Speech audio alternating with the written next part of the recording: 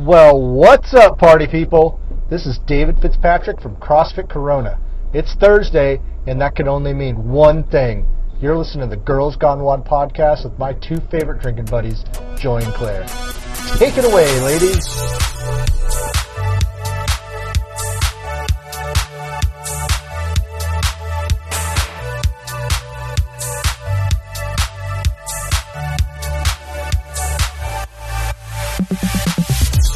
Every one of our podcasts, we start with like opening a Zevia, and we joke about how Zevia won't sponsor me. Oh, well, that They yeah, finally I know. emailed me. Really? Shut up. All right, let's just get started. You're listening to Girls Gone Wild. This is Joy. This is Claire. This is episode 170. We have Chrissy Maycagney back, and let's just jump into the Zevia thing because that was hilarious. Because I almost brought you I have like a pack of Zevias in the garage, and I was like, but they're not cold. And I was like, I suck. Yeah, the Zevia thing's funny. So we started drinking Zevia all the time. I don't even know how it started, but we started like referring to everything as like, we're Zevia girls, it's Zevia Nation. Like, it was so funny. Like, we just joke around about it all the time. I think you just started your own Zevia marketing wing. Yeah, pretty much. I don't even know how it started. But then, so I sent them an Instagram DM. And they were kind of like, they read it and then didn't reply. They wanted like nothing to do with me because they sponsor all like the really like pretty not tattooed CrossFitters that have like really? Like who? Like LaChance and like like the All American girls. I didn't even know that they sponsored. Anyway, they're like ambassadors. Okay, and they do like a bunch of yogis, you know, stuff like that. Because Zevia is so clean. Yeah, it's so fresh and so clean. And Chrissy's like, whatever, motherfuckers. So we joke around how every podcast we say that we're unofficially sponsored by Zevia, and then we joke that how we just still pay for it ourselves. So that's how we start our podcast every time. And then I was going through my website emails the other day, and they were like, "Hey, Chrissy, we want to talk to you about being." And I was like, "Fuck yeah, I have arrived." Finally. But you know what's funny? I might just never email them back and just keep paying for it and just keep plugging them because it's kind of funny. That is kind of funny. I don't need your free charity product. I can buy my own Zevia. Like, send me some shirts. Yeah, then we can. It's so funny. You're like the cat of Zevia. You're like, I'm just gonna come to you when I feel like it. Yeah, exactly. It's exactly it. I'm just going to stand just far away enough that you have to work to pet me. Yeah, exactly. I was like, this is interesting. The tables have turned. How the tables have turned. All's in my court. So, yeah. How you been, Chrissy? Oh, just real tired, but real pumped on life. It's been a while. Pretty standard. It's been a while. I should have looked this up last time. Do you know which episode? It was like 2012. We'll look it up. But look it up. How you been? Last time you were here... You were living in New York. You were doing your macro seminars, traveling around doing those, and a couple things have changed since then. Yeah, I don't live in New York anymore. You're in Nevada. I live in Nevada. Did I say it wrong? You know what? Apples Nevada. I don't say Nevada. That's like sort of saying like Colorado But that's how everybody says Nevada. Nevada? Let me pause. Episode 55. 55? Yeah, you were like, that was a long time ago. Yeah, we were still like tiny. We were little babies back then. All right. You just had that little one microphone we all talked into. That was like a US. Oh, there it is. Yeah. It's just like got a USB that plugs in the computer, right? Yeah, totally. Yeah. You guys have fucking really blown up, Chrissy. Look at this place. You have a soundboard now. Why don't you describe the throne that you're sitting on and like all the people that are serving us right now, like grapes. The room is painted with 24 karat gold paint. Yeah. We're all just sitting on solid gold toilets right now, just in case. Exactly. Jay-Z's in the next room. Yeah. This is fancy. He's actually waiting to use this room. We kicked him out. We were like, Jay-Z, get out of here. You're not important. Needless to say, we've changed, and so have you. Yes. So give us an update on what you've been up to since episodes 55. I opened a gym on May 1st of last year in Nevada. Which caused me to move home to Nevada. What else have I done? Hold on. You just glossed over that. That was a big... open this gym. And for those of you listening who haven't heard her podcast, Black Iron Podcast. Yeah. You talk a lot about that journey and all the changes you've been through. Yeah. So I really encourage everyone to go check out that podcast as well. But that was a big decision because a lot of quote unquote bad things happened in Nevada. And that was, where you struggled a lot with addiction. And then you escaped to New York. Not escaped, but you moved to kind of get a change. Yeah. And then I escaped. Yeah. Bye-bye. And so a lot a lot happened for you in New York. So what was that? I don't know. What was that like for you to make that decision to go home? I know it was probably one of the hardest things I've ever done mentally. I didn't want to. I definitely didn't want to. So at that point in time, I think last time I was on the podcast, I was in the process of moving Matt and Michelle to New York. Mm-hmm. Like, I think we actually had that big discussion while we were all in Denver. We were all out to eat. I think it was the night after I was on your podcast. That was the night Drew decided he was going to move to New York. Matt decided, and that's kind of when everything started. A bunch of people who don't like the East Coast relocated for me to the East Coast, and we were going to open the gym there. And I looked around, nobody was happy. I was the only person who wanted to be there. In New York. So, right. Yeah. So once you guys got there. Yeah. Okay. So then we were all there. I knew I wanted to open a gym, but then the decision became where. So it came down to Denver or Portland.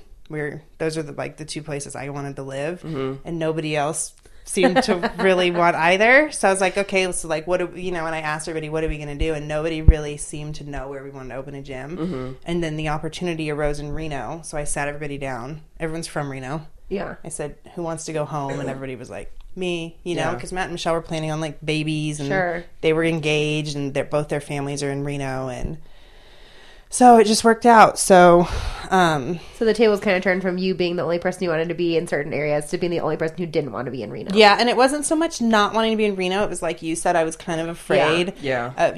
That's where all my demons. Yeah. Mm-hmm. So my mom was a little concerned. She's like, does it make you? And I'm like, well, I'm sober now and I've grown as a person. So I made a couple promises to myself that I've surprisingly kept. I'm really bad at keeping my own promises to myself. And one of the deals was if I moved back to Nevada, I was going to get really involved in outdoor sports again. And at first it didn't happen right away because there was obviously issues in my relationship that doesn't exist anymore. Yeah. And then, once I ended that relationship, I've been backpacking every single weekend, as you guys have probably seen. Yeah. Like crazy. You just dove right in. So what was that change? What was the outdoor sports for you that you wanted to get back to? Right before I left Reno, I was super into backpacking and hiking.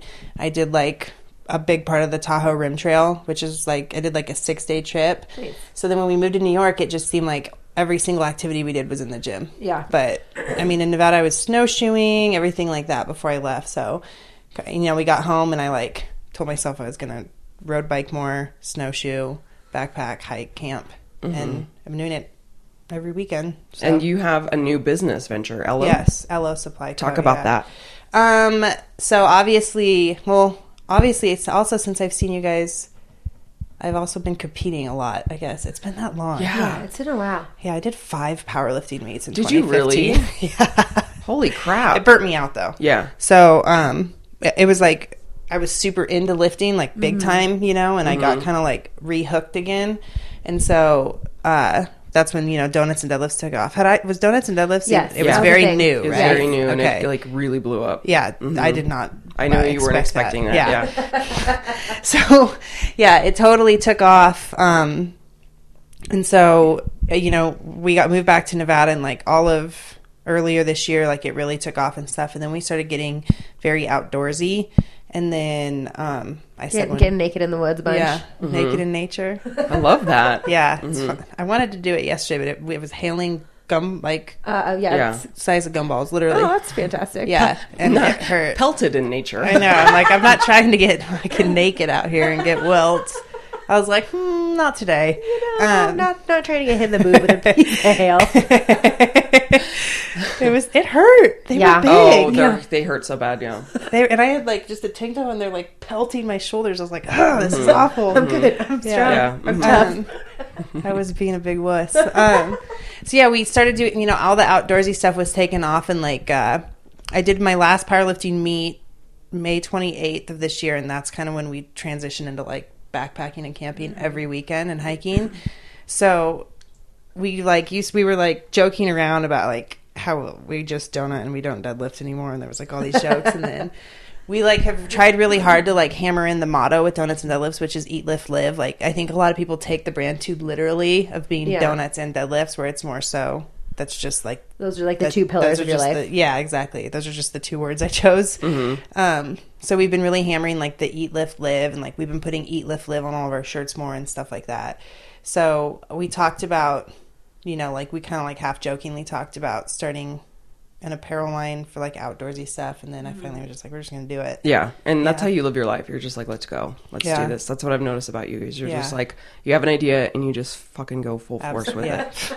Yeah, it's a blessing. There's no hesitation. There's no hesitation. Some problems causes others. Yeah. Right. It's no like, hesitation. This is also why I don't sleep. Oh my gosh. Do you not sleep? I don't sleep. Really? Yeah. Like not at all. Average night. A couple hours, maybe. And what do you do? Think. Write books. I write. Write your second version of Flexible Nutrition. Yeah. Which so we'll talk about. I just stay up all night thinking about like everything. Okay. Or like looking into like how to because we're gonna manufacture stuff with Ella, like actually manufacture paracords and stuff sacks and stuff. Wow. And I want it to all be American, like American made. So I'll just sit up all night. Researching manufacturing in the States. I picture you like hovering over a desk, like scribbling things. Yeah, exactly. Just like a maniac. Mm-hmm. Yeah. That's fair. It's been, I don't know, when I travel, I sleep. You sleep really well. Yeah. Like in the silence and the nature. Yeah. Yeah. I sleep really well outside. Yeah. And I sleep really well not in my own house. That's pretty common, though, I would say. Whenever I travel, it's the same way. I don't know what it is. It's something about home that you're just like, I have to do things. I have to, And I also don't have a puppy waking me up at that's true. Yeah, that's not helpful at all. 5 or 6 in the morning every day. Yeah. What does that do for you, though, the go? I think it's a sobriety thing, honestly. Mm-hmm. Like, I think the stay busy method has what's always worked for me with sobriety, and I don't get bored and make bad decisions. Mm-hmm. But I don't know. It also probably comes down to an addiction thing, like I am an addict, a recovering addict. And, I think I get addicted to working. Mm-hmm. Like it's all, I'm like a workhorse big time. Like I love to work. I love it. But so to talk a little bit about that, you talked a lot about your recovery on an episode of Black Iron Radio or Black Iron podcast. And, that sounded, when I was listening to it sounded to me like you were so scared to share that. No, my voice was shaking. Your voice was shaking, but it's like, but think of how many people have been impacted by that story. Yeah. You said when you posted, when you do post too about your recovery, you get 300 comments? Yeah. It's really surprising me how many people, even if they're not in recovery or not sober, struggle with that, and they're interested in getting it just blows me away. But nothing bad's come from it yet. That's what I need to keep in mind. Okay, so what do you think by sharing that though? And I know that's just like you're putting it out there. You're putting something super scary out there for you, and you present as such a strong, powerful woman, and you are.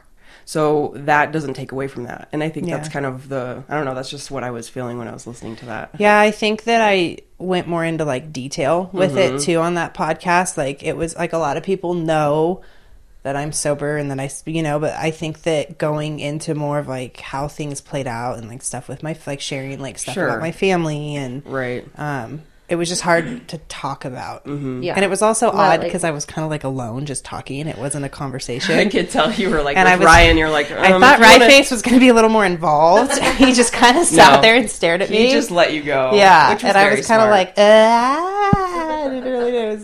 I don't know. I didn't really have a plan going into it. Just told myself, don't think about it and just do it. Mm-hmm. Yeah. And it was funny because like I get weird talking about myself. Yeah. So I think for like the first half of it, when I had to talk about myself, it was awkward. And then it seemed like when I re-listened to it, when I stopped talking about myself and talked more about like sobriety as a journey, I kind of like kicked it into high gear and really. Could tell it was, Well, but I think like regardless of whether or not 2 people or 2,000 people or however many are going to hear it, talking about that stuff is like talking about yourself can be hard. Yeah. Even if you're just talking to your mom. Right. Like, or, whatever it is. And not only that is the, why you're sharing that story. Yeah. Right? You're probably thinking, what was the purpose of sharing that story for you? Yeah. For your community. Yeah, I think it was part therapy and it was also just part needing to do it, like I know it's something a lot of people would listen to. Mm-hmm. That actually skyrocketed our podcast into like the top 10, which was crazy. Mm-hmm. I remember like a lot of people being like, your podcast is number 8 on iTunes. I was like, what? Mm-hmm. That freaked me out too. But like, isn't that funny though? Because like for you to be that open about something that was really scary for you just says volumes about people that are going through the same thing. Yeah. Even people who had no idea who the fuck I am. Yeah. Like that randomly saw the podcast on there. I guess people listened to it because we were getting some emails to the gym being like, hey, I didn't even know you existed, and then I saw this, and you're incredible, and this is great. So yeah, that's pretty fun. And you are incredible. I really like you, Christy Thanks. Thanks. I want to go back to Elo for a second. Okay. So I want to hear a little bit more about like what about Elo are you excited about that you feel like you're not finding in other outdoor equipment companies? That's a good question, Kleber. So Elo Thanks, Troy. is the motto for Donuts and Deadlifts is eat, lift, live. So motto's eat, lift, live outdoor kind of thing. So I didn't realize how many athletes, like lifters, CrossFitters and stuff, are very outdoorsy people, like a lot. So Pat Sherwood, super mega backpacker dude. So it was kind of funny. Like when I saw that, I got super pumped. I was like, no shit. Yeah. So definitely we noticed like shopping. Chloe and I have a really hard time fitting into, like, we have to wear men's stuff. Yeah. You know, because it's like, I don't know, like even stuff with like Patagonia. I wear men's Patagonia stuff. So I'm wearing men's stuff and it's kind of like ill fitted. So we're going to look into hallelujah. Yeah, we're gonna look into outdoorsy clothes better fit for like built people. Yeah, that's one thing we're super excited about. A lot of backpacking and camping stuff's real ugly. Real ugly. Yeah, Patagonia makes some dope stuff, but it's so expensive. And it's like, so here's your $400 jacket. You're like, hey, thanks. And I'm not gonna be able to leave the house again because I can't afford to eat. Now I can't even afford to go backpacking. Now I'm just gonna really have to live out of a tent. So we definitely want to create a more affordable brand of stuff that looks cooler than a lot of. Well, not only that, it's like all or nothing. Like you either have to feel like you backpack every single day, or you're just like the person who goes once a year. You know, it's like there's no middle ground of like, I like to kind of, for me, like I'm not really a hiker or backpacker, but I'm like, I wouldn't mind go. And I'm not going to spend $300 on something where I'm like, I'll maybe wear this a couple times. Yeah. We definitely want to somewhere in the range. Create like that in between company. Another thing that I'm really looking forward to that we're going to do with it is I want to get into backpacking meals, which is what I'm probably most excited about, because right now there's Alpine Air, which is my favorite, but looking at when I look as a nutritionist, when I look at the macros on those backpacking meals, I'm like, okay, I can do this a lot better, you know, and definitely more calories, you know, because I think people really underestimate how many calories they burn on trips like that. Stuff that doesn't stop you up. Yeah. So it seems like, to get a little vulgar here, every backpacking meal either completely backs you up or makes you pees out your butt. Yeah. Or the opposite of backs you up. Really? Yeah. Well, because it's like, most of it is some like reduced form of food where you're like rehydrating it or something. So it's like just not like the fiber isn't really commensurate with the calories. Okay. Either it's more than it's supposed to be or it's less than it's supposed to be. And when you're in the woods, like your system kind of goes through a little bit of a reset the first couple of days, and so a lot of people get constipated anyway when they're backpacking. And it's also like your body knows. Yeah, it's weird. Your body does know. Yeah, I have had to have a lot of conversations with a lot of 13-year-old girls when I was an Outward Bound guide of like, here's why you have to poop in the woods, and like because like the first couple of times, like you kind of gotta force your body to do it. It's also hard because like you're basically eating like oatmeal and it's just glue in your body. Yeah, and like powdered mashed potatoes, which causes the other problem. Yeah. So what is your plan with that? I want to create a like build your own meal kind of system. That's what I'm going to look into. Is we would basically dehydrate food, like lots of food in bulk, and then let people create their own. Smart. Yeah. So like if people want chicken and rice or chicken and pasta, and let people kind of like build their own backpacking meals, similar to like how the True Nutrition website lets you like build your own post-workout carbs and protein ratio. Like you can go on to truenutrition.com and you can pick like if you want sweet potato, if you want maltodextrin, if you want, you know, and there's like a list and you can create those blends, which is kind of what I thought would be really cool for like Elo backpacking meals eventually. But a lot of the meals now are very low protein. The sodium is like through the roof. Oh yeah. Like and like the worst feeling backpacking is feeling bloated. And your hands get all swollen. Yeah, because your pack starts to not fit anymore because your body's all swollen and disgusting. Yeah. So and also looking at like macros and stuff, a lot of the macros are really low on them. And I just want to make them more like nutrient dense and better optimized for bigger, longer trips. So that's one thing I'm really excited about with Elo. And another thing that we eventually want to do, I talked about this on my last podcast, is have like Elo adventures where we actually plan retreats. Oh, that's awesome. Yeah, so we actually plan like a retreat to Glacier, to Yosemite, where it's all fully planned and people just, pay the fee and then go from there. Like what I would eventually like to do is acquire 50 packs, Yeah, be able to outfit literally just provide everything for everybody. So, yeah, sweet. I would go on one of those. Lead someone like me who doesn't know what I'm doing. I'd love to, because once you're there, you're just like, oh my gosh, like the pictures you're posting on Instagram are just beautiful. Yeah, the Glacier National Park trip was oh my gosh, absolutely the coolest thing I've ever done in my whole life. That's a huge bucket list item. Yeah, what I want to do is move to Montana and open a fucking bed and breakfast. Oh, here you go. I was telling Ben's my new boyfriend, by the way. Mm-hmm. Hi, Ben. He's the greatest human on the face of the planet. He's in a band. Yeah. Yeah. He's a rock star. He's in a band. Yeah. I mean, he's a mega babe. You were like posting photos. Showing. Yeah, I tricked him into liking me. I saw you post. How did you do that? I think goes straight behind that. Black magic. Because Chrissy's like real ugly. Yeah. And like real homely. Real heinous. I mean, basically just this really unattractive person that every girl and guy just drool over you. So I don't know why he would like you. Like super driven. Nah. I saw you post a picture from the side of the stage, and I was like, "That's every girl's dream." Yeah, it's funny because I don't listen to his band's music. Like it's not my thing. Is it like I haven't listened yet? It's metal. Metal. Yeah, and that's not my thing at all whatsoever. Nope. So it's funny because when I went to, it was Ozfest. So yeah, I was like, I'm a tapper. Don't tap, like tap something. I get like nervous tapping behavior. I went to Ozfest with his band, and I watched him play, and we all got back on the bus, and his band was like, "Is that the first time you've seen Ben play?" I was like, "That's the first time I've even heard your guys' fucking music." They were like, "What?" I was like, "Yeah, this is not my world." Ben walked into my gym because his band had a show in Reno, and I know who his band is. You guys know who Karina Bay Miller is? Really good power lifter. Super mega babe. Yeah, she's engaged to Gabe, who's in that band. So I know her and Gabe very well. They're both power lifters. Okay. So Gabe texted me and was like, "Hey, we're in Reno for a show. Can we come to the gym?" I was like, "Yeah, I'm not there, but text Riface, he'll let you in." And then I saw the picture and I was like, "Who is that?"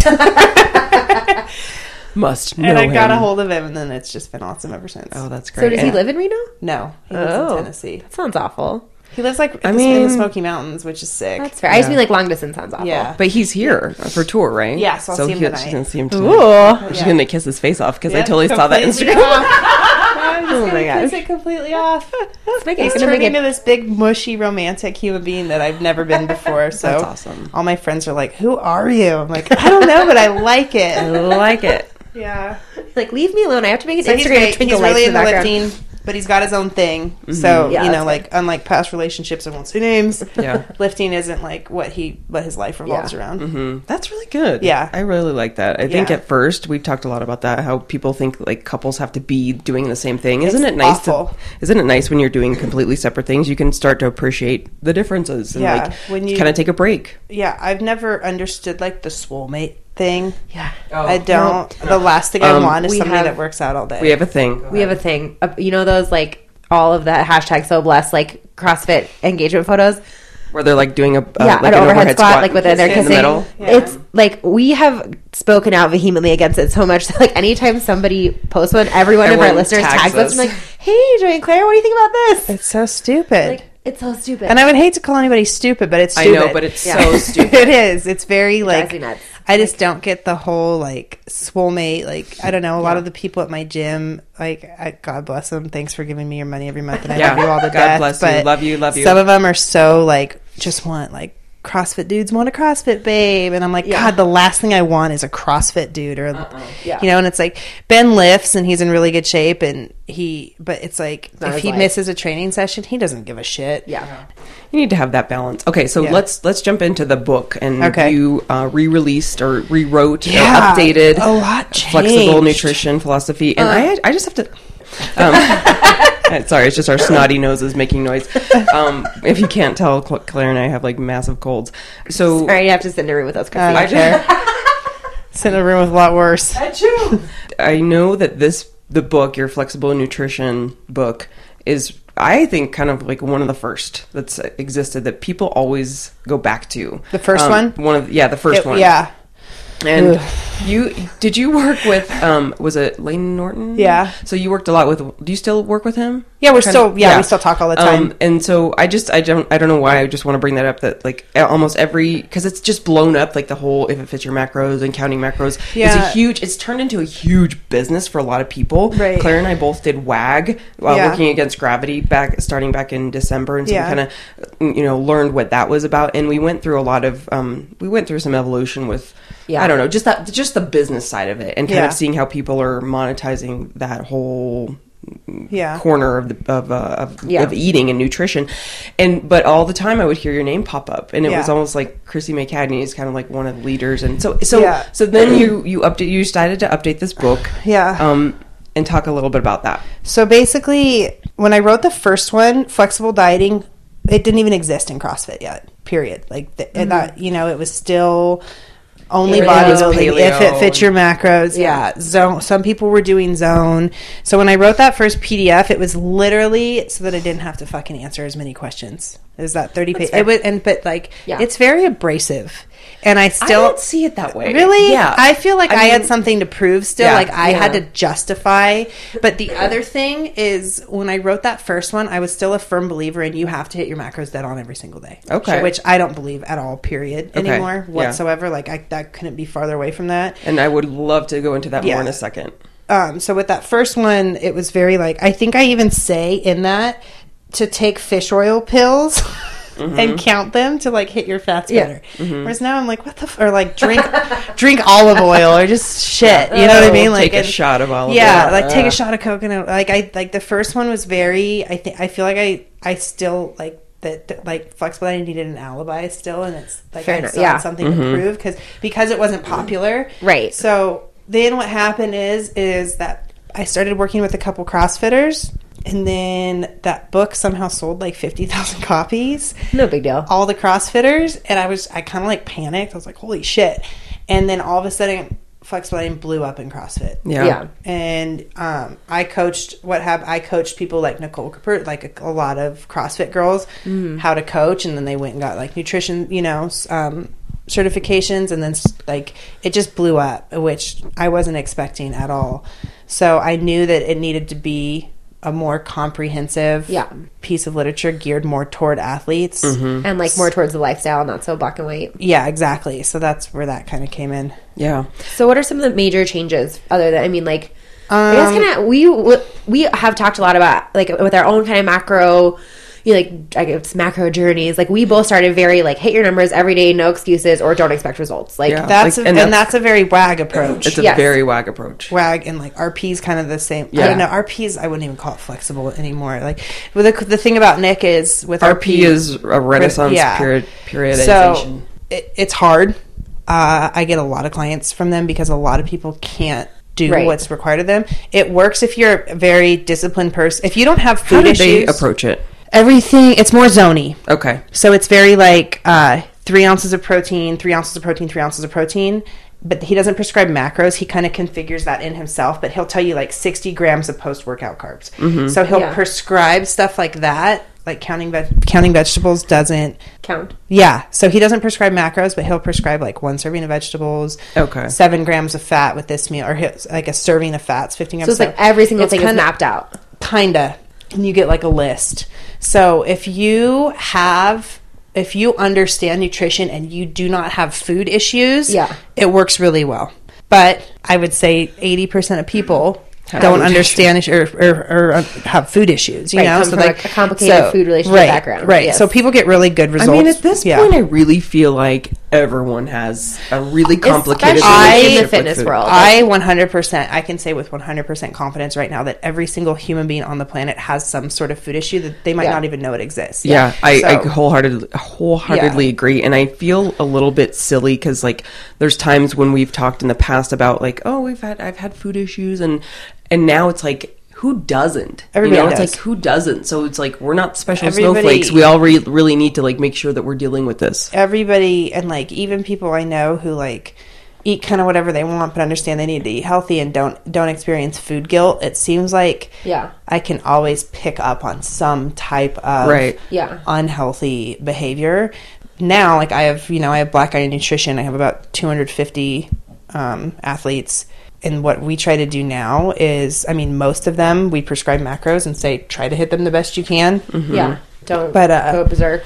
Yeah. But what I do is I try to determine at the very beginning on their onboard form what their food issue is and how to best approach it. And I know my scope. I'm by no means a psychologist, and if somebody has an eating disorder, I refer them. I have a couple friends who specialize in that who I refer them to. Yeah. And I say, hey, look, you either need to get this completely under control and then you can come back to me, or you can work with this person while you're working with me, but I'm going to make sure you are working with somebody while you're working with me. Yeah, that's smart. Because that's for like eating disorders. You know, food issues are different than eating disorders. Like experiencing food guilt when you have too much cake is not an eating disorder. Right. That's just a completely normal reaction as a human. I think like I have started to look at the way I think about food as a relationship, and it's like, I get it's not quite a two-way street, but like I do get feedback from the food that I eat. But just like any relationship, like I bring baggage into anything, or like even if I like look at something and think like, oh well, this relationship is healthy, like there's still a past there that like is informing that I'm like having to overcome certain things, even if I've gotten to a point where it's healthy.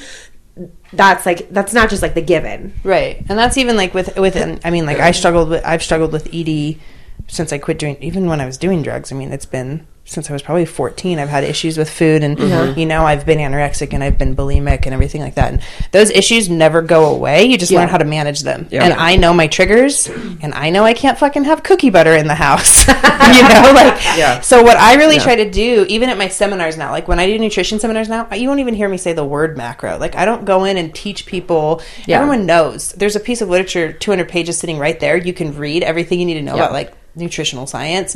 I go in and we go around the room and we identify people's biggest problems with food, whether it's I don't eat enough, I eat too much, I don't eat often enough, I hoard my food for late at night, or I eat all my food too early in the morning. And we go around the room and we identify problems that are usually a hang up to reaching goals, and I discuss how to tackle that problem. That's how I do my seminars now, because that's invaluable information. Versus just like reiterating everything that's in a book. It's so important. I cannot stress that enough. And I don't know if you know this, but I'm a therapist by day. So it's like I completely understand and support, and so glad that you identify that piece as separate. So you're like, I'm not even going to touch the nutrition piece until you have this, at least you're working on it. It's not to say, you're at least aware see you of later. It. Like I'm all for preaching healthy nutrition, but then there's that underlying thing is if you're using it as something to kind of like beat yourself up or whatever, it's completely defeats the purpose. But anyway, so let's take an example too. Like you said, I don't know if you want to use yours, I can use mine. You can use yours as far as like what our triggers are. Let's use your guys's. So I would say, I'm trying to think. Mine would probably be like, I feel like I'm going to eat too much. Ahead of time? Yeah. Like I was noticing this the other day, that I think the reason why I don't like to cook, because I don't cook for myself, is that I fear that I'm going to eat the whole thing.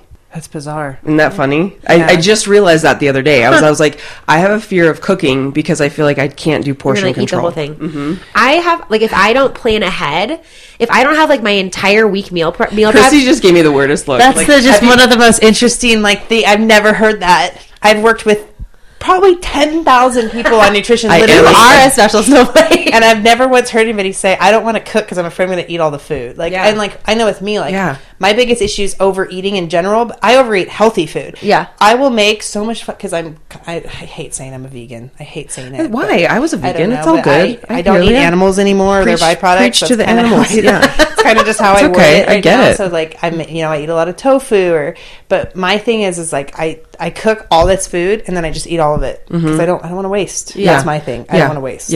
But I don't like fear. We'll talk about it. Go ahead. I think mine is like, if I'm not planned out ahead of everything, if I'm not like, I have every single meal like planned for the whole week, then I just feel like, well, what's even the point of trying, because I'm not going to like be right. I'm not going to like So you just get the fuck it's before you even I even start. I love the fuck it's. I get the fuck it's before I even get started. Case of the old fuck it's. I got a case of the fuck it's. I'm a super not special snowflake. I also just like it takes a lot for me to care. And like I want like the results, but I really don't want to do the work. Which is I think so ever. With like, I know with people like you. So one thing that Kelsey Keels, one of my full-time, I've got full-time nutrition coaches that work under me now. So I oversee everything and I onboard everybody. So I'm the one that reads their form and I fill out their spreadsheets and create their macros for them. Yeah. But you're not the one tracking with them every single week necessarily. Yeah. So I check in like anytime there's a crisis or an issue or like a special case, I handle that check-in. But for the most part, Kelsey and Ashley, and we're always in the same room doing the check-ins. Yeah. But Ashley Beaver and Kelsey Keel are my nutrition coaches. And where was I going with this? Something about how Okay. So one thing we started offering is 3 days of planning. So anybody that works with me gets a high volume, a low volume, and a rest day, for obvious reasons. So it's kind of like, it's just a form of carb cycling pretty much.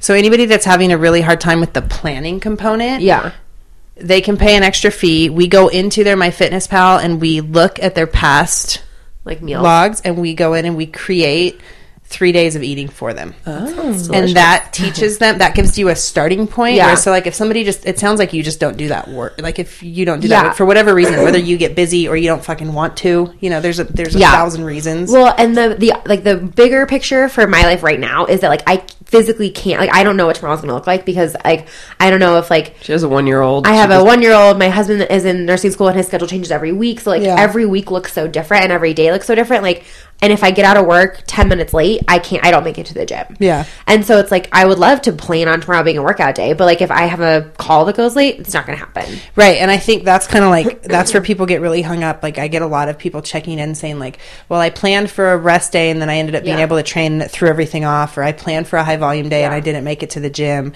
and I fucked my macros up.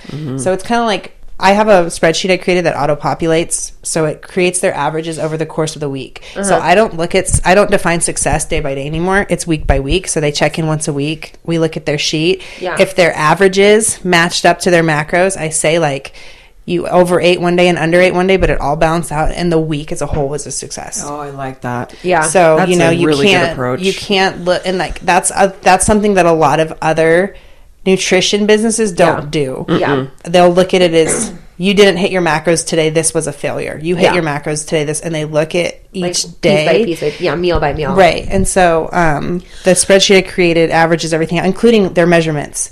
So they're like, we can look at what their weight is trending over weeks. So they'll weigh like day by day. You could my weight fluctuates 10 pounds a day. Yeah, it's ridiculous. Yeah, I weigh like about 150. There's days I'll get on scale and I'm 157, and then the next day I'll be 148. Yeah. You're like, hey. Yeah, thanks, water. Yeah, right? Well, and I think, too, like, that's a way of looking, we're constantly talking about, like, okay, how can you take this very regimented, literally calculated approach and apply it long term to your life without having to sit there and think like it's just not realistic to think I'm going to weigh and measure everything I eat for the rest of my life. And that's what mind fucked me because like in the beginning when I started, I'd never done any tracking. I'd never really had. She was like super nervous about it. I was pretty nervous just because like my relationship with food has always been like I don't know, like I just didn't. I felt like that would kind of propel me into having more issues with food. Yeah. And I really liked it because it gave me more of a template of like what I should be eating to feel my best. Yeah. And so that really helped. But I think that is what mind fucked me. Right. Is like, well, I feel really good, but am I going to have to do this like rigid thing for the rest of my life in order to feel this good? Yeah. And that's kind of, and now I'm learning to kind of swing back into the middle where I'm tracking, but it's more like I'm loosely tracking where I have like the idea. Right. And that's what I do. I loosely track. I don't fucking track. Yeah. You don't have your little pocket scale.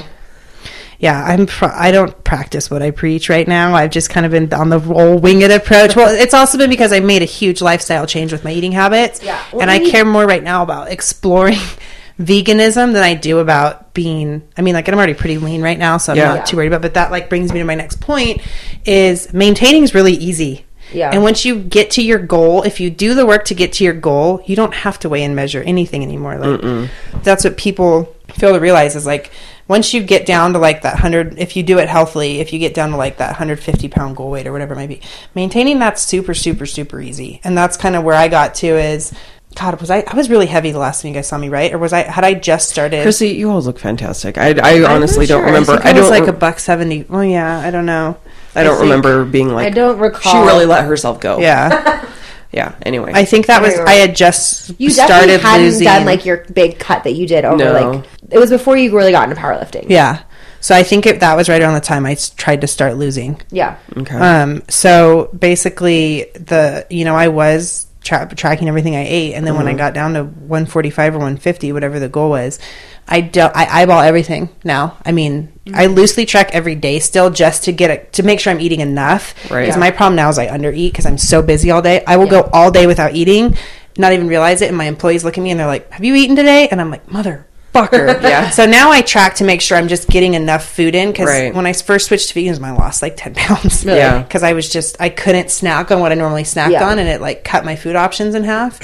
What was that decision like when you switched to vegan? So basically, I remember you talked about this on one of your episodes. I just got really sad eating animals. Yeah. It was like did you watch some movie I watched something I mean, really it's just bad. Yeah. It's bad for the environment. It's bad. Yeah. It's like you and bananas, Claire. We shouldn't be eating bananas. They're like the most high like energy output. Like have you ever like seen like what rice products do?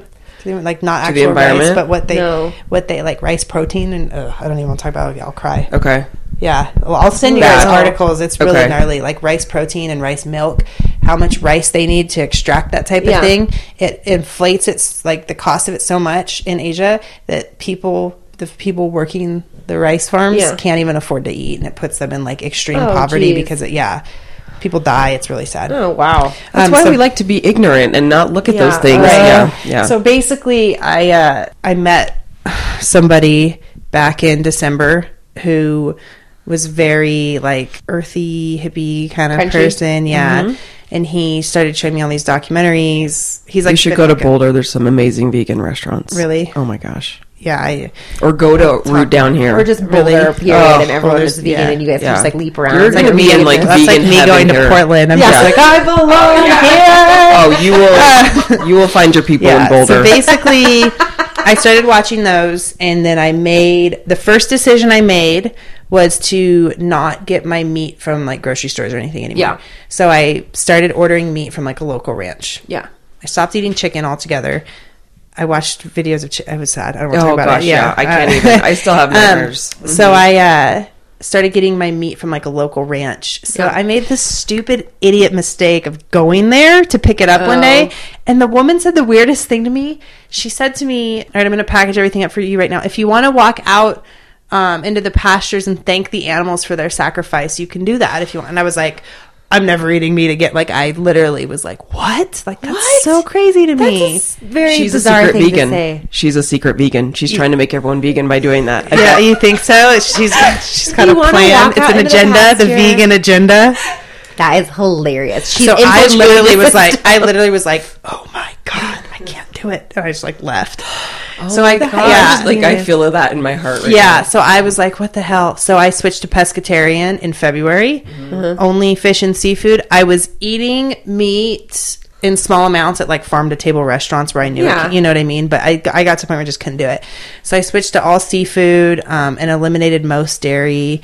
And then I went up to Portland to see my good friend Andy Hurley. It always happens in Portland. Andy Hurley's really well known for his veganism, drummer of Fall Out Boy. You know, he's very vegan. So I went up there and stayed with him and their whole house is vegan straight edge. There's like 12 dudes that live in this mansion together and they're all vegan straight edge. That sounds like the weirdest frat ever. Yeah, that's exactly what it is. And most amazing at the same time. So, I went and stayed with them and seen how easy it is for them to eat vegan, and they all train really, like they've got a private CrossFit gym on Kendrick his property. Ferris is vegan. Is he? Yeah. Yeah. Anyway, yeah. Mm-hmm. Yeah. So seeing I read an article about his private CrossFit gym. He's got it's called CrossFit XVX, CrossFit Vegan Straight Edge. Oh my gosh, so great. Yeah. So it's they've got the whole private affiliate.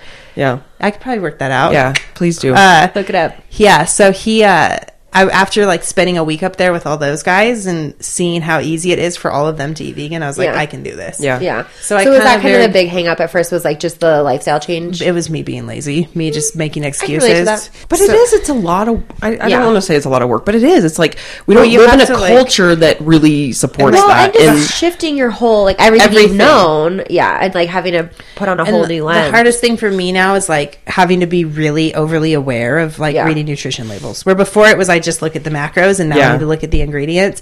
And I can't tell you, it happens all the time because I'm still learning. Yeah. I'll be eating trail mix and I'll like be halfway through a bag and I'll look at it and there's like some sort of weird milk powder at the very end of the list. Well, that's backpacking food. Like everything has milk powder in it. Yeah. Well, Alpine Air has a whole vegan line now. Oh, really? Which is really awesome. So I'm able to stick to it then. But like little like hang-ups here and there with stuff like that where I just forget, you know. Yeah.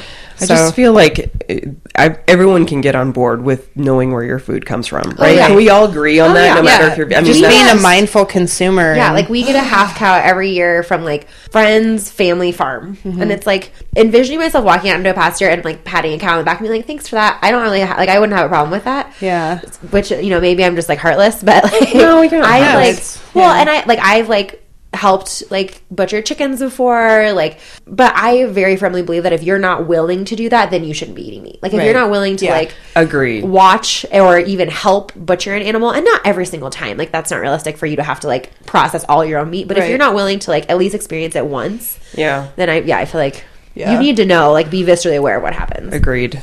And even if you're not going to watch like Food Inc. or all those great documentaries, which I think are very, very valuable. Yeah. And I know a lot of people are like, oh my gosh, I don't want to watch that because it's so horrible. It's like, well then just be mindful of why people are making these movies. I've like seen that kind of stuff. And like, it's like, okay, I have all that information and I'm still making the choice that I do.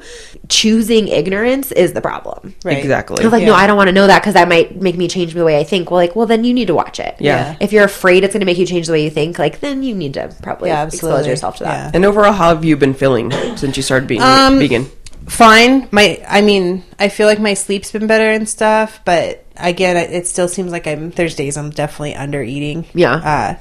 Because I don't plan well enough, or I do make a plan and I'm like, oh, well, that has animal byproduct in it, and it kind of like fucks me. So I have, the thing is, I haven't really been lifting because I made this switch to veganism in early July, and that's about the time I stopped lifting. Well, I mean, I still like dabble here and there a couple times a week, but you're not like training for something. I'm training for that big cycling ride, so I'm. Oh, I was like, has that already happened? When you mentioned road biking? Leaving a month from today, from tomorrow, and that's in Thailand. Vietnam. Yeah, okay. So I'm training for that. So I'm cycling hours every single day. So that's kind of why my allotted time for training is on my bike. Yeah. Okay, wait. Talk about this. What is this? I didn't know about this. I'm riding my bike. I stalk you all the time. How did I not know this? I'm riding my bike from Ho Chi Minh City to Hanoi. Oh my god! So it's 1,000 miles, but part of that it's not safe to ride. So there's one short plane flight and then one short van ride. So it'll end up being about 600 miles, a little more. Over what period of time? 12 days. BD. And what was this idea from? Joy's like, I'm like, I just need to know. You guys obviously know by now that I really love to travel. Yeah. I've read about people riding their bike through Vietnam for a long time, and so being a REI member, they send out details about special trips they're putting on. So REI puts on, because REI owns REI Adventures, and they do like the treks through Patagonia, and like the gnarly trips for like the super outdoors. It's not something like anybody could just sign up for and go do. They're pretty gnarly. Like hikes to base camp, Everest stuff like that. So every year they put together a couple cycling rides all around the world, and I saw the one for Vietnam and I just jumped at it. Yeah, you get $1,000 off as an REI member, and I was like, sold. Ka-ching. Done. Yeah, so being an REI member is like the best return that I've ever. I have the REI MasterCard. Getting your REI rewards dividends in the mail is like. Yeah, it's the best. I just bought one of those Tepway tents for the top of my car. Yes, and it was like kind of hard to purchase because it was super expensive, and then they told me what my dividend would be, and I'm like, I could get a whole nother tent. Oh yeah, we put the vast majority of our wedding on my REI. That's how they get you. Yeah. And then next year we got like a stand-up paddleboard. Yeah, worth it. Totally worth it. Yeah, I've been training for the bike ride, so like the whole being veganism thing right now is working really, really well for that, because I've been eating like double the carbs I used to eat and a lot less protein. Like I used to get like 160 grams protein a day, and now it's like 120 because I don't want to pump my body full of like protein powder every day. Yeah, and I'm maintaining muscle fine on 120 grams of protein. Like everything's fine for now. We'll see what happens when I start lifting again, you know. But are you going to be able to maintain that on the trip? They actually said that they would cater to my veganism for me. Yeah, it's REI. They're the fucking greatest people on earth. Like Vietnam actually might be like a it'll be lots of rice and fruit and vegetables. I told myself that if I'm gonna have to eat fish, this is a talk I had with Andy too when I switched to the veganism thing. Is he said to me like, your survival comes first. You travel a lot I go to third world countries. And he said to me, like, you need to take care of yourself in those situations, and there's going to be times where we call it break veg. At least you're not going to like Bavaria or something where they're going to be like sausage sausage. Yeah. That makes sense. Though. Yeah, they asked me like, you know, they give you the option of like gluten-free, vegan, vegetarian, everything. So and you're like, I'll be able to stick to it. Yeah, right. So that's awesome. Yeah, I'm excited. It'll be good. And then when I get back from that, I don't know if I'll compete again anytime soon because mentally I found it's not the best for me. Yeah. But I'll definitely Does it just like throw you into rigidity? What does it do for you? I get really hard on myself if I can't hit the numbers I'm supposed to hit, you know, and especially as I got stronger, like I have a 315-pound squat now and those percentages are shitty to work with compared to when my squat max was 275. So when you get stronger and you have to hit, you know, it's reps definitely at like 300. Yeah, like mentally my coach would be like, all right, triples at 295, and I was like, like what? And I would look at my programming ahead of time and spend all day obsessing over if I could hit those numbers or not. And so I tried, you know, not looking at my programming until I walked downstairs, and luckily I think I have a pretty solid approach like to training in general, but it still would be tough on me. And that's funny is I don't mind missing numbers when I'm not getting ready for a meet. If I can't walk downstairs, I always say, when I say walk downstairs, it means from my hole of an office into my into my warehouse. I say that all the time. Walk to people like, downstairs to what? What are you talking about? My office overlooks my gym and I live in my office, basically. There's even a futon in my office now. I haven't had to sleep on it yet, but the option is there. For a second, like when I walk down into my kingdom. When you said futon, for a split second, I heard food truck, and I was like, sweet. That's what we need. I wish I could get a food truck to show up to the gym every day. You know how vegan food truck? You know, that would be amazing. We have so many here that I'm like, we have plenty to choose from. There used to be one that like hung out at that weird distillery in Silver Plume, and all of a sudden for like a hot minute, Silver Plume was like the super hipster. That's funny. There's also a really great vegan food store here. What the heck is it called? I'll get it for you before you leave here. Joy's got all the vegan I know, intel. I have the vegan intel. You know how in CrossFit, sometimes in competitions, almost always they have something where you're carrying an odd object or having to push an odd object. Someone at my gym the other day was like, one of the workouts should be to carry a futon across the field. A futon? Futons are the worst. They're so awkward. Yes. God, we have a white leather one. Don't ask why I have a white leather futon. It looks like something. It looks like something porn would be. Yeah, I was going to say that sounds like. So we had this, and like another thing I should probably mention is I've relocated like 4 people across the country to live in we call it Das Trap House. That's what we call it. The Trap House, Das Trap House. It's just funnier to say it. That is great. That's totally use an umlaut. Yeah, exactly. Trap House. Das Trap House. HAUS. And what? Umlaut. That's the thing that's like the 2 dots. Yeah, you know, you go like this. You guys are both pointing at me. Yeah. We're doing like the double eye poke. Yeah. So that's what we call my house because there's a bunch of jacked babes that live there now.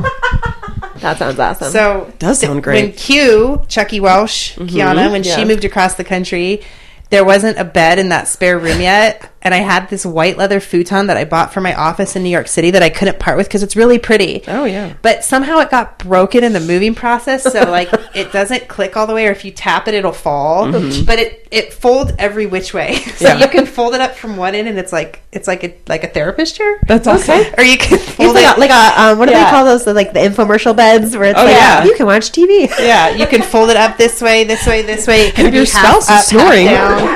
So it's funny because we were just trying to move it the other day, and it took 4 of us. It's not even heavy, but it's so awkward. So that's really funny. It has no structural integrity. Totally. Yeah. Can we borrow that one for the games? Yes. And that would be RX Plus. That would be RX carry my white leather futon across the field. Oh my gosh. We're running out of time, but I really want to kind of backpedal because I want to cover the very important question of, and I don't want to go back too far, but I feel like we didn't address this enough, and a lot of our listeners, I'm sure, are like really wanting to know more about like the food issue thing. And so let's use, I know we talked a little bit about Claire's example. Like, what would you say to someone like me? Like the whole, like, I fear eating too much for you with that? The first thing I would suggest is only cook what you need. I know a lot of people cook over, like what I do is when I cook, I overcook. So I purposely have leftovers for the next day. So another thing with that would be like plan what you're cooking. Either only cook enough for exactly what you need so you can't overeat it. Right. Or when you cook, overcook, portion out what you're going to use for the next day, put it in Tupperware before you even sit down to eat. Right. Because what I do this too. I just don't. I don't really fear it because I undereat, so it's kind of not an issue for me. I'll cook with the intent of having leftovers. Yeah. And I'll say, okay, I'm going to cook dinner right now, but I'm also going to have like lunch and dinner for tomorrow, and then I'll eat all of it. Yeah.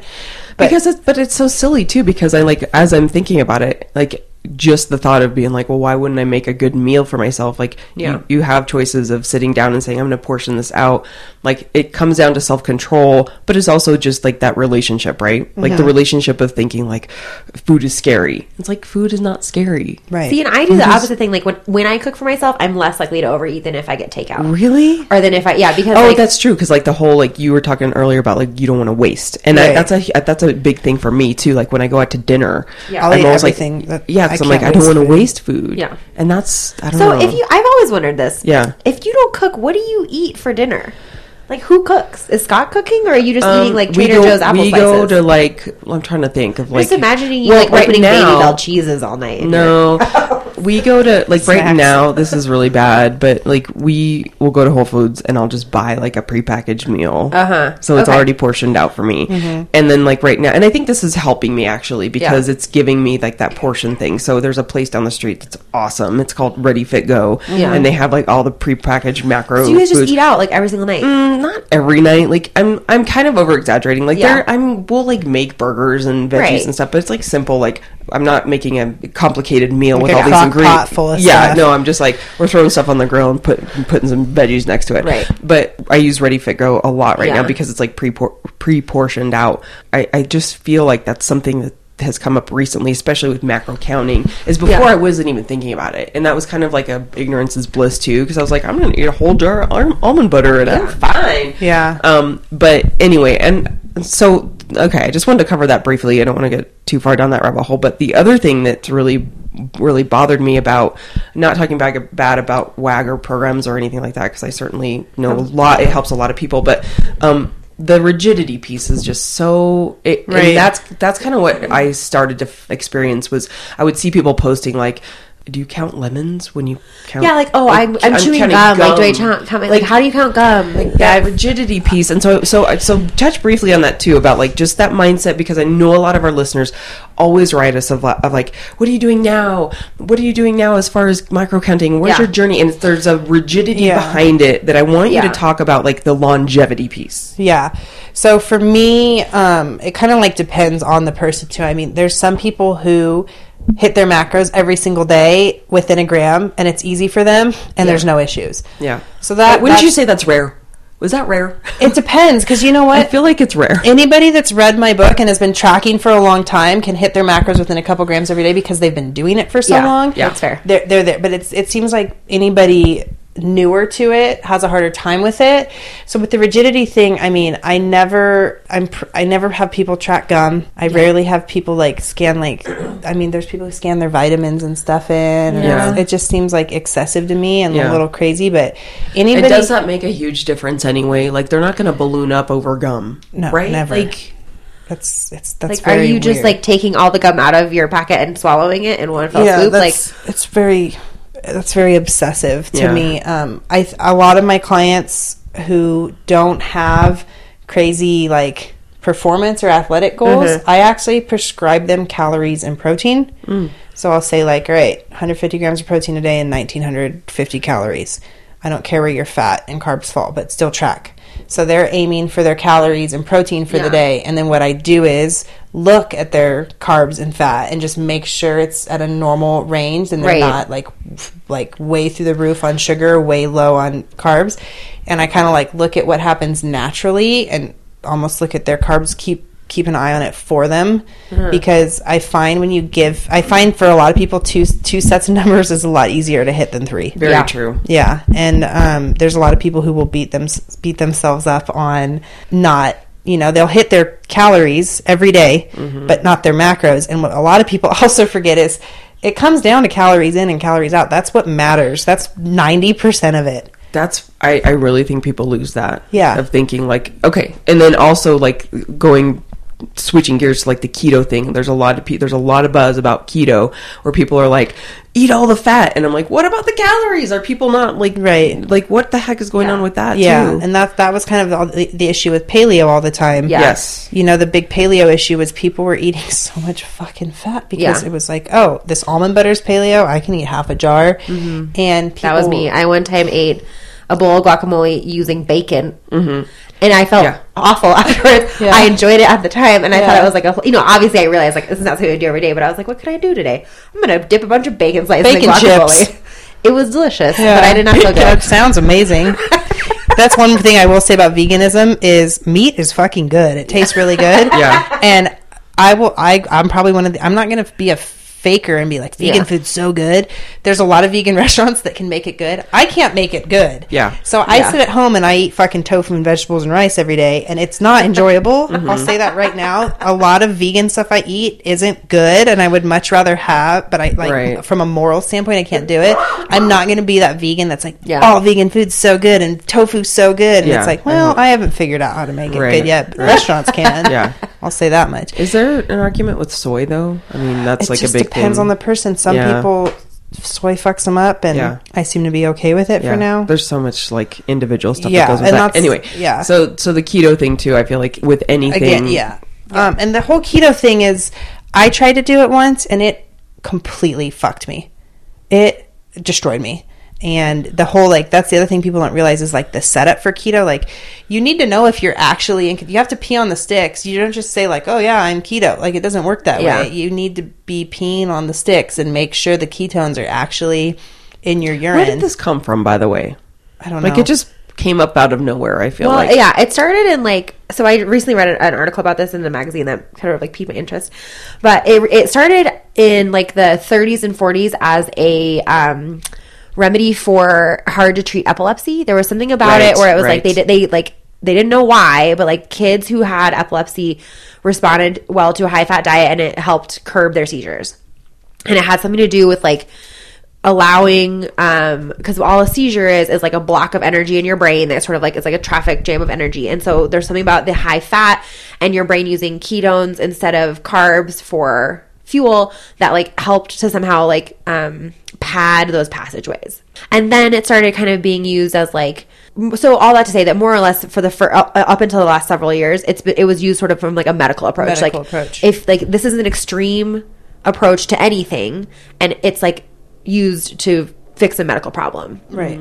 And then it started more kind of coming into like the athlete frame with super, super long endurance athletes who are like, I can't literally have enough glycogen in my system to fuel me for this entire 100-hour bike ride or whatever that I'm not 100-mile bike ride that I'm doing. Like, I burned so many calories that it's actually helpful for me to be in ketosis because then my body can access all that fat, and I, in theory, could go indefinitely because I'm burning off 10,000 calories of extra fat I'm carrying around instead of these 2,500 calories of glycogen that my body's capable of storing.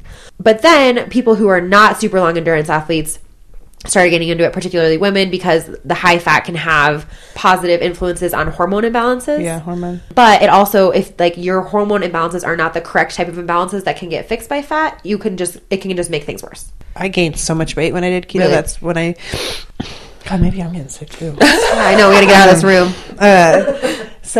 No, I felt like this for a couple days. It's like the weather changing stuff in Reno. Yep. Yeah, I've noticed there was two really well-known bodybuilders, of course, who look both great, who tested keto. And then they're like, this is the answer. Well, what was funny is they actually both saw physique improvements, but they both felt like complete garbage. Yeah. And they talked about that. They talked about how they felt like they were in a complete fog, and one of them was like a collegiate sprinter. God, what's that girl's name? She has the most insane body I've ever seen. I'm gonna tie her hands, Chrissy. She keeps tapping on the mic. Oh, sorry. No, it's okay. I can't remember her name, but she was like a collegiate sprinter, phenomenal, sprinter, Mrs. Olympia, and she did a whole thing about how she did keto, and that we're on Snapchat. Yep. And then she posted like her physique looked different. It looked good, but she said she felt like she was in a fog, and sprinting isn't ideal for that type of that's not you need that fast access. And she talked about it, but women being women, see the body changes, and like it's amazing to me how many women are completely okay with feeling like complete shit to look a certain way. Yeah. The starvation or the anything. Like it's crazy. Yeah. And like that's another issue I have with a lot of like the big nutrition companies is a lot of them care more about those really dramatic transformation photos than they do about like, I care about my clients' mental health. Yeah. That's all I give a shit about. Right.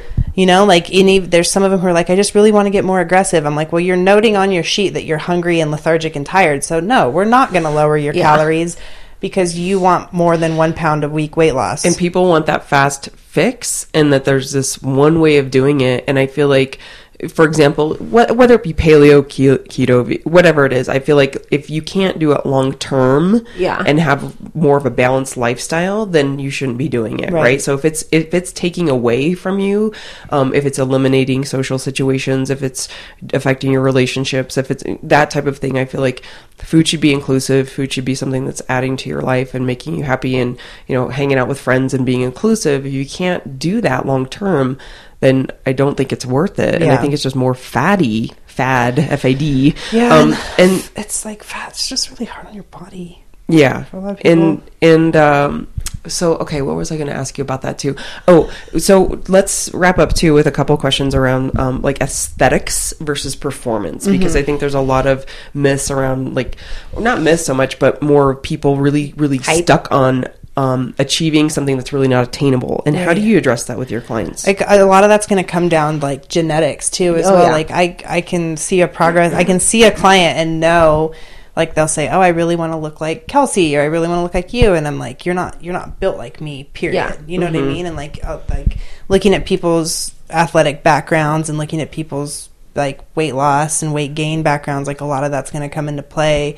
So I try really hard to like tell all my clients to just focus on being the best version of themselves and comparing themselves to themselves, because I can't compare myself to like Brooke Ence. I'll never look like that. Yeah. Period. You know what I mean? Like but everyone thinks that that's achievable. Well, do you remember that Instagram that Cara Webb posted where she was like, for everyone who thinks I'm on steroids, this is a picture of me when I'm 5 years old, and she's like jacked. Yeah. Like she had her thighs were amazing, and biceps and like deltoids at like literally 5 years old. Like she just came out of the womb totally jacked. That's how people are. That's like me with performance. Like I will never be like I'll never be jacked. Like I have like a build, and people look at me, you can tell I lift and I work out. Yeah. But I'll never have like a Brooke Ence or a Miranda Oldred body, period. Yeah. But what I do have, with both my parents being endurance athletes, I cannot run for 5 years and go run a 6-minute mile, period. Yeah. I cannot get on a bicycle and go ride 50 miles of hills. Like, that's just in my genetic makeup to do that. Right. And that, like, that's a performance thing again. And like, that's, people, like every client that comes to me either has like an aesthetic goal or a performance goal, and it comes down to deciding what's attainable. And we create short-term goals. Mm-hmm. So we create like, hey, let's first get to this, and then hopefully build to that long-term goal. Like my onboarding form I send out says like, what's your short-term goals, what's your long-term goals, and we work on it from there. That's really important. I think a lot of people want this linear path of losing weight and then continuing to go down that path of losing weight. And you may just have to have some trial and error, right? Mm-hmm. A lot of what I've learned with this whole thing is, especially tracking macros for the first time in my life, was it's a lot of trial and error. Exactly. And I think there's a lot of trust that we put into coaches that are giving us our macros to say, well, this is correct. And would you say that the most important thing is for people to be honest about how they're feeling? Always. Because you may... I think there's something that's like, well, I need to hit these macros. Communication. But if they're feeling like shit, then you say, well, maybe you don't do well with this amount of carbs or this amount of fat. I mean, like that even comes down to me. I look and perform the best when my carbs are through the roof and my fat is insanely low. Mm-hmm. That's what my body likes. Mm-hmm. Yeah. And then most people are the complete opposite. Like I lose weight on like 300 grams of carbs and like 45 fat. Mm-hmm.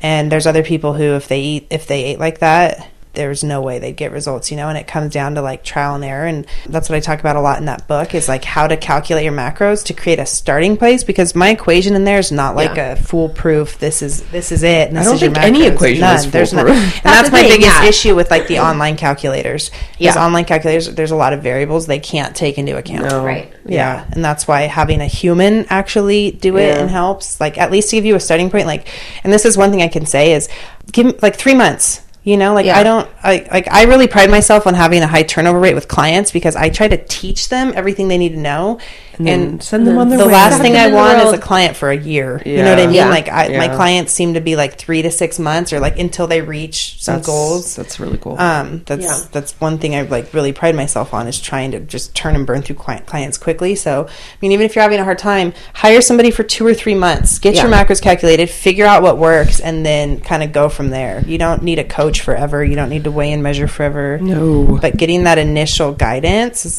great. What's your website for that? Nutrition coaching? We'll post it. Yeah. I don't know what the exact link is to that because we don't give the link out because we're full. Oh. But we're taking more right now. Okay. So if you email blackironnutrition@gmail.com, Kelsey and I send the link out. The issue we had with keeping that link public is we were getting a ton of signups. Gotcha. And we couldn't handle it. But now that I've got 2 full-time nutrition coaches, if you just email blackironnutrition@gmail, we'll send you the link. Okay. Yeah. You're like it's a secret society. Well, the other thing we like to do is like make sure it's a good fit. Yeah, for sure. Like people email us and like there's some people who like if someone wants to get into bodybuilding, I don't really want to help them. Nothing personal, I just don't want to. Yeah. Or like anybody that has like, you know, we try to like talk to people before they sign up just to make sure it'll be a good fit. That's important too. Yeah. One last question and then we're gonna wrap up is one of our listeners asked about nutrient timing for CrossFitters, and is that a thing? Is that really important? How important is it? It's important to like be able to fuel and recover, like especially recovering from your workouts. The biggest thing is I think recovery. I can train on an empty stomach and be completely fine. But recovery is a whole different thing. So I told my clients to book in their training with about 70% of their carbs for the day total. So if you're on... And that's in the book. So if you're eating like 200 grams of carbs a day, get about 140 around your training time or intra workout. And people think too much into that. People don't realize that's like a 2-hour window pre and post. Like people think they have to like slam 70 grams of carbs like immediately following their training when that's not the case.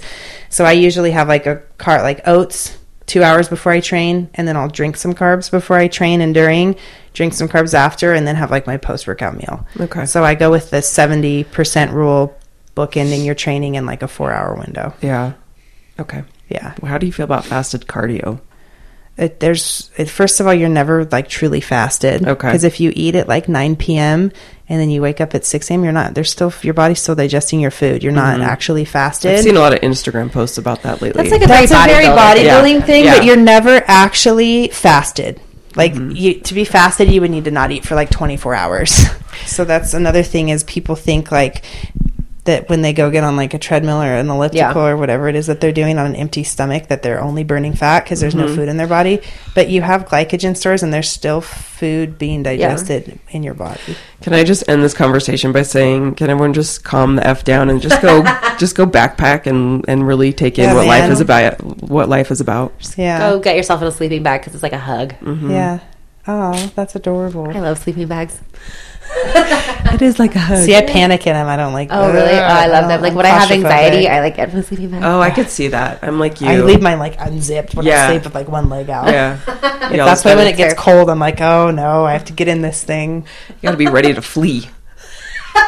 At any point in time. I just think like my biggest thing is the more you stress yourself out over the nutrition and training thing, it seems like it's going to just prolong results. Like, just go train, eat well, pay attention, like listen to your body and get hobbies outside the gym, move around a lot and like everything will happen. How it's I feel like that's like been of anybody we've talked to about nutrition, and we have talked to several people about nutrition. The underlying message, whether it's like somebody who works in an eating disorder clinic or it's like have a full life, and this will fall into place. Right. Strive to be healthy, like feel good. And these things, like these factors, will like naturally come together. I think right now we need to rewrite the pyramid, the nutrition pyramid, and be like, health and loving relationships, snuggles with dogs, outdoor time, lots of sleep, and then food's not even on the thing anymore. It's not even put food on there. Yeah, and then food will just fall into place. I've noticed that when I'm less stressed, I'm sleeping well, and when I'm not overthinking my training and my food, I just look the best. Yep. Isn't that the truth? It's like when you go on vacation sometimes you're like, man, I just look really good. It's like, because I'm not stressed the F out. So my aunt moved to Maui. She was like, every time I went to Maui, I lost 9 pounds. So I moved to Maui. Funny. That's the answer to life. Backpack. Be Claire's aunt. All right, guys. Chrissy, thank you so much. So you can find Chrissy at Chrissy May Cagney on Instagram, ChrissyMayCagney.com. Buy her book, FD 2.0, A Flexible Nutrition Philosophy for the Modern Athlete. You can get that on Amazon. You can get that off her website. We actually, another thing I'll plug really quick is the gym has a subscription programming now. It's called The Black Book. So cool. It's Black Iron Gym. It's actually all 5 of our programs. Fabulous. And we put all of our program into one book. It's $12 a month. Oh, perfect. So that's blackirongym.com. Yeah. Okay. And you can just search The Black Book by Black Iron Gym, and you can subscribe to that. But in that, you get weightlifting, you get CrossFit, you get advanced CrossFit, you get powerlifting, and there's actually like a bodybuilding program in it too. Okay. So you get 5 programs in one for the month for $12. Oh my gosh, that's awesome. Okay, cool. So you guys can check that out. And then as always, you can find Girls Gone WOD, GGW on Snapchat. GGW Podcast, Joy. GGW Podcast. Yeah. Why do if you really want to get like bored, you can follow Chrissy May Cagney on Snapchat. You're on Snapchat. We love it's just completely insanity at all times. I love it though. It's people good. Watch my Snapchat and they're like, "What is your life?" I'm like, "I don't know." It's amazing. A lot of cute dogs running around. Yep. It's just dogs and hot girls. It's I'd follow that. And my boyfriend eating in slow motion. Yeah, and drumming from the side of the stage. So we're at GGW Podcast, and remember to leave us a review on iTunes and subscribe to the podcast. That helps us build this community. So if you want to support the podcast, a very easy way and quick way to do that is to go to iTunes, leave a review, and follow us on Twitter, Instagram. That's it for this week. Thank you so much, Chrissy. As always, we love you, and so glad that you were able to stop by our fabulous gold-plated studio. We're going to let Jay-Z in now, and you guys have a good week. Bye.